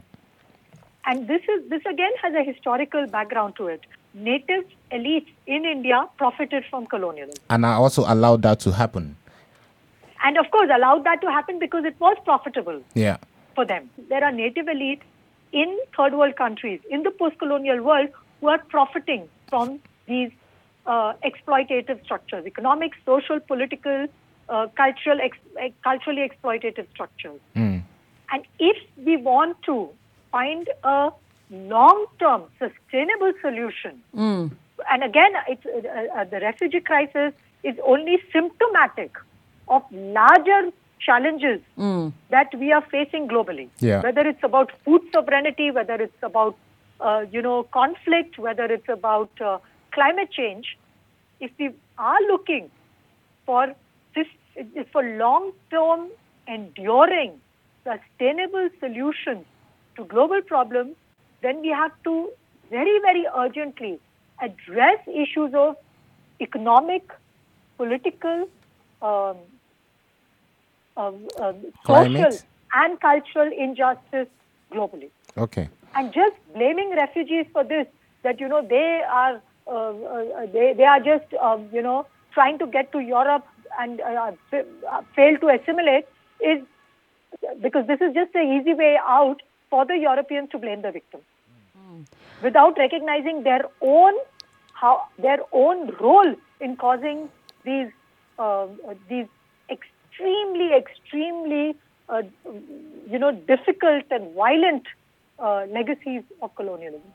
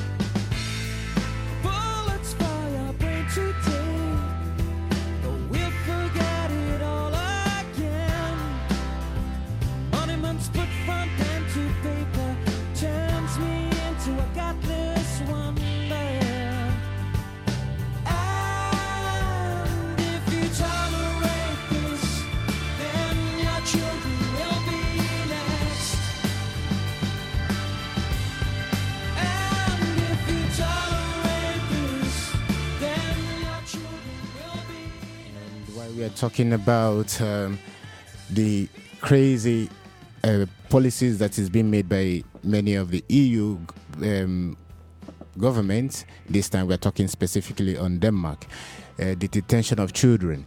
And we are saying, and this song is mainly dedicated for this issue, which is Maniac Strict Pictures, which is called If You Tolerate This, Your Children Will Be Next. And we want the people to understand, the common citizens to understand that if they allow such injustice to happen around them, their children will be next. As you'll be hearing for our next talk, is going to be about some of the things that were done in the colonies and that are being practiced here today. So if you allow such things to happen, do not forget in a few years' time, you might be seeing it done to your own children.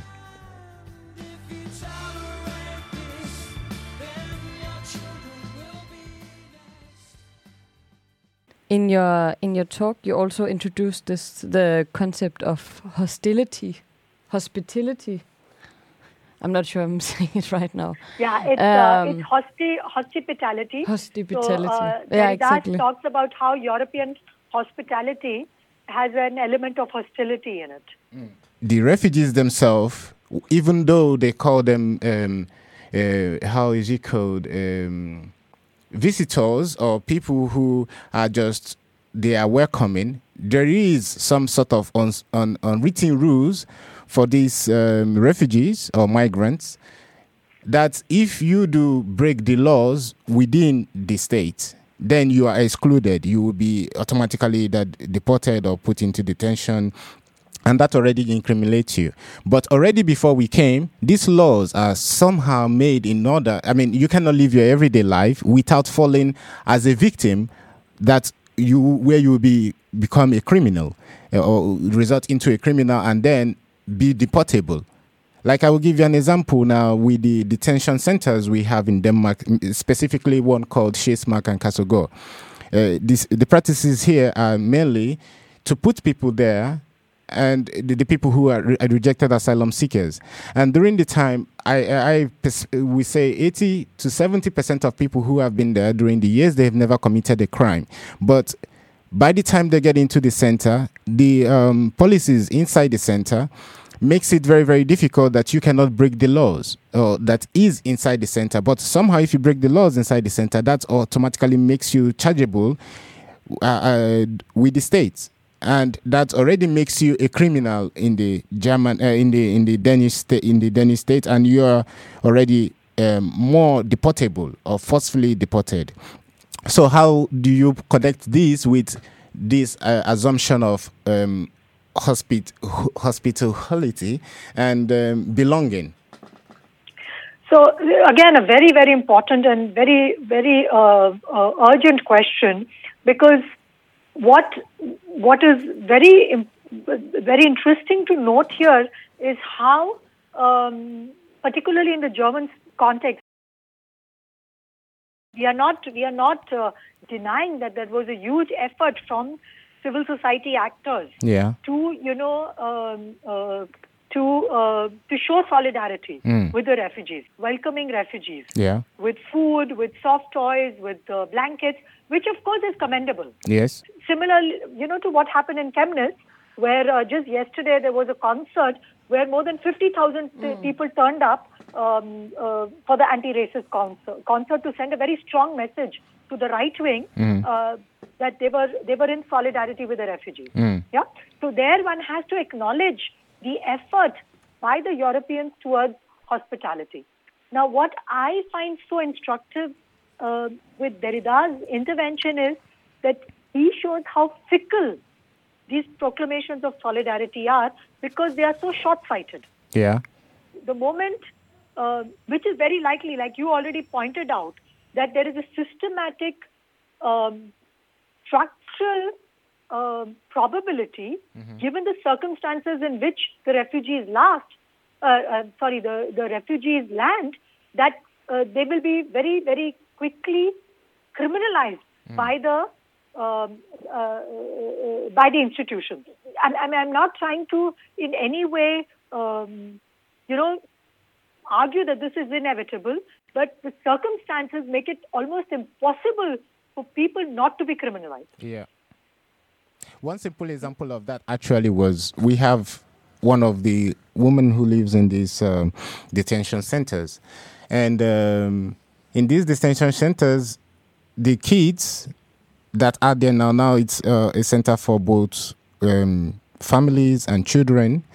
And in this center, the everyday life is actually constructed in order for you to take away your everyday ability to be able to take care of yourself, such as being able to make your own food, being able to feed yourself, take care of your kid. Correct. Give your kid a normal life that they would have. It was difficult for me as a grown-up man. I don't know how these kids are going to be coping now. But yesterday she actually complained about that the state or the municipality are charging her because she cannot be able to take care of her kid.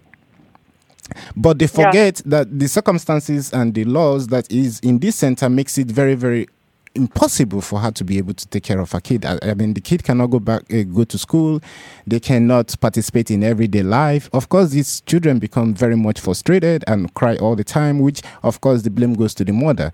And then the states are now demanding to take away the kid because she's not capable of taking care of the kid. So absolutely, it's a very good example, and thank you for sharing it. It's a very good example of how, on the one hand, they talk about, European states, European politicians, European social workers, European civil societies constantly talking about human rights, humanitarianism, humanity. And on the other hand, they're constructing structures where it completely dehumanizes people. What makes us humans is completely stripped away from them. They're completely dehumanized. And then they are shocked when, people who are in very different, and I don't want to pathologize refugees, but of course they come from, they have had extremely traumatic experiences of violence. Yeah. And then when they, in order to survive, in some ways, react to the circumstances, and then they are criminalized. Yeah. That's what I am trying to say. There's a complete inability to look at the structures which make impossible for refugees to function as humans. And here I find there are a lot of very, very important concepts that have been presented. I mean, I mentioned Judith Butler's precarious life.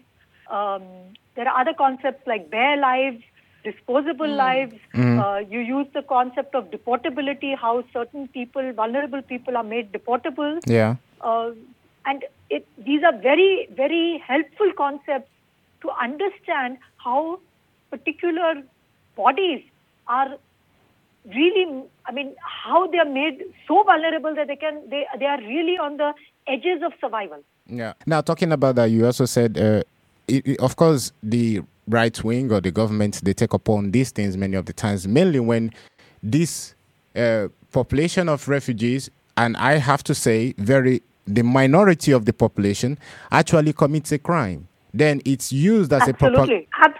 So this is where, the continuities of racist stereotypes, of racist narratives comes in very well. And this is what I, again, highlighted in my talk, that the stereotype of the black rapist or the, stereotype about Arab masculinity, of Muslim masculinity, and the construction of the rapeable white woman. Yeah. These tropes are again and again mobilized. These extremely racist tropes are again and again mobilized to stigmatize an entire group of people. And to, in a certain way, justify imperialist, colonial policies in the name of protecting our women or protecting our society from these threatening, dangerous men or groups or classes. The state has systematically cut back on domestic, whether it's counseling, whether it's shelter homes. Yeah. And now suddenly, after the sexual assaults in Cologne, even the most conservative German politician has become a feminist. And talks about, rape laws and reforming rape laws and putting up fast-track courts to, deport refugees who have been accused of any kinds of crimes. And there one sees a very selective politics, Thousands and millions of people are being killed by the policies put into place, whether it's economic policies or military policies put into place by the West. And here one also sees how thousands of lives can be lost elsewhere and they are not grieved. Hardly people talk about what is happening in Yemen, what is happening in other parts of the world.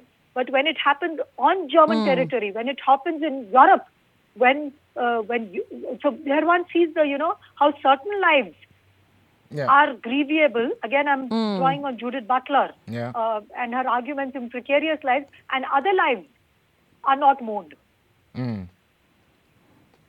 These people can be killed without anybody batting an eyelid, and there one sees the double standards and the hypocrisy of the Europeans. And I will come back to its commitments to European enlightenment.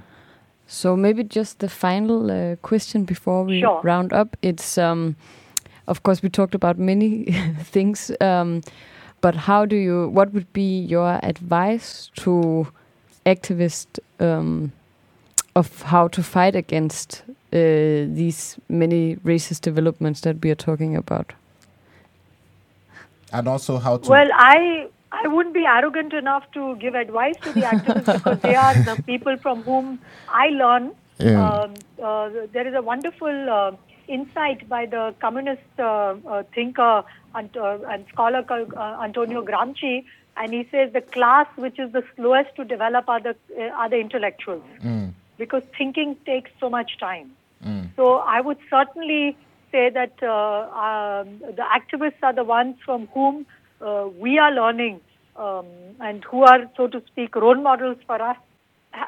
I'll bring up a term that I used earlier, have a multi-directional perspective. We need to constantly remind Europe and Europeans about its past and hold them accountable and responsible. At the same time, we have to also be able to exercise self-critique. So we have to also see where vulnerable groups like refugees, like migrants, where they can also exercise agency, but also be able to critique the kind of dynamics and politics that has been happening within their groups also. So as we know, there is widespread violence also in refugee communities. And of course, we know that also, this is what we discussed just now, about the circumstances in which they land being very, very difficult. But at the same time, one should also be cognizant of the violent dynamics in these contexts also, of leading dignified lives in extremely, extremely undignified circumstances. And we have to be careful, and this is really a challenge, neither to victimize refugees nor to heroize them. Because there is also a tendency to, we have talked a lot about criminalization of refugees, particularly refugee men, but we have to also be careful not to heroize them, to romanticize them. Because then, if you think that they are doing everything right, then there is no possibility of self-critique also. Yeah, that's true. And so one has to also somehow strike a balance between victimization and heroization. Given the current refugee crisis, I mentioned Antonio Gramsci, I think we need to practice pessimism of the intellect and optimism of the will. So we have to expect the worst because given the current rise of right-wing populist movements, we should not lose sight of our hopes and our utopias for the future and our solidarity with vulnerable populations. And it's not just in Europe, but also globally. That's it's been amazing having you, Professor Nikita. And we are very happy to have you in this program. And we are looking forward to more other discussions with you at some other time, also around gender and migration. Thank you very much. And also you to keep your good work up. We also get a lot of inspiration from you. Thank you so much. Thank you, Steve and Anna. All right. Okay. Thank you. Radio. Radio. Radio.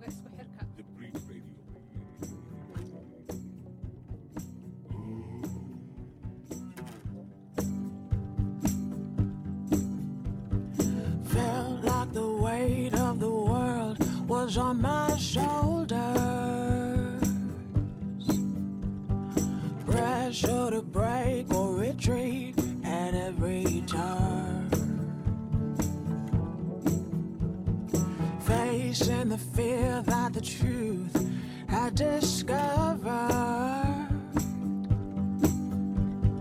No telling how all this will work out, but I've come too far to go back now. I am looking for freedom, looking for freedom, and to find it. So that was it from us today, and we are at the end of our program today. And this is the Bridge Radio you're listening to, and the song you're listening to is Unchained, Django, Freedom. And this is what we are asking for. That is what we are asking that the states are able to give to the people who are fleeing war. And that brings me to the end of our program today. This is the Bridge Radio you're listening to, and you've been listening to the report we are trying to unveil, which is the Stop Clean Us Slowly, from the slogan of the Castaway Souls of Shesmark, and that of the struggle in Kasogor. So to this end, I will say thank you very much to our listeners, and also to every individual who made it possible for this program today to be possible, such as like the people we had in the interviews. Thanks to Shakira, thanks to Nikita, thanks to Anika, and thanks to my other fellow hosts who made it very much possible, Nana, and also the studio who made it very much possible. And you, the listeners, we also want to say thank you very much for listening today. And stay tuned into our next program. And as I said, this is Steve you've been listening to, and I hope today's program somehow made things much enlightening for you, and we ask you also to go out there and look at this report that is out, and also be very much aware of the current situation. Please, we are asking that people show humanity in this current situation that is being unfolding in Europe and around the world, and stand up for the rights of minority groups, call it refugees, call it Muslims, any minority group that is being oppressed in the society. We really have to think consciously. Now, I say thank you very much, and we'll be leaving you here from the Bridge Radio, and have a blessed day.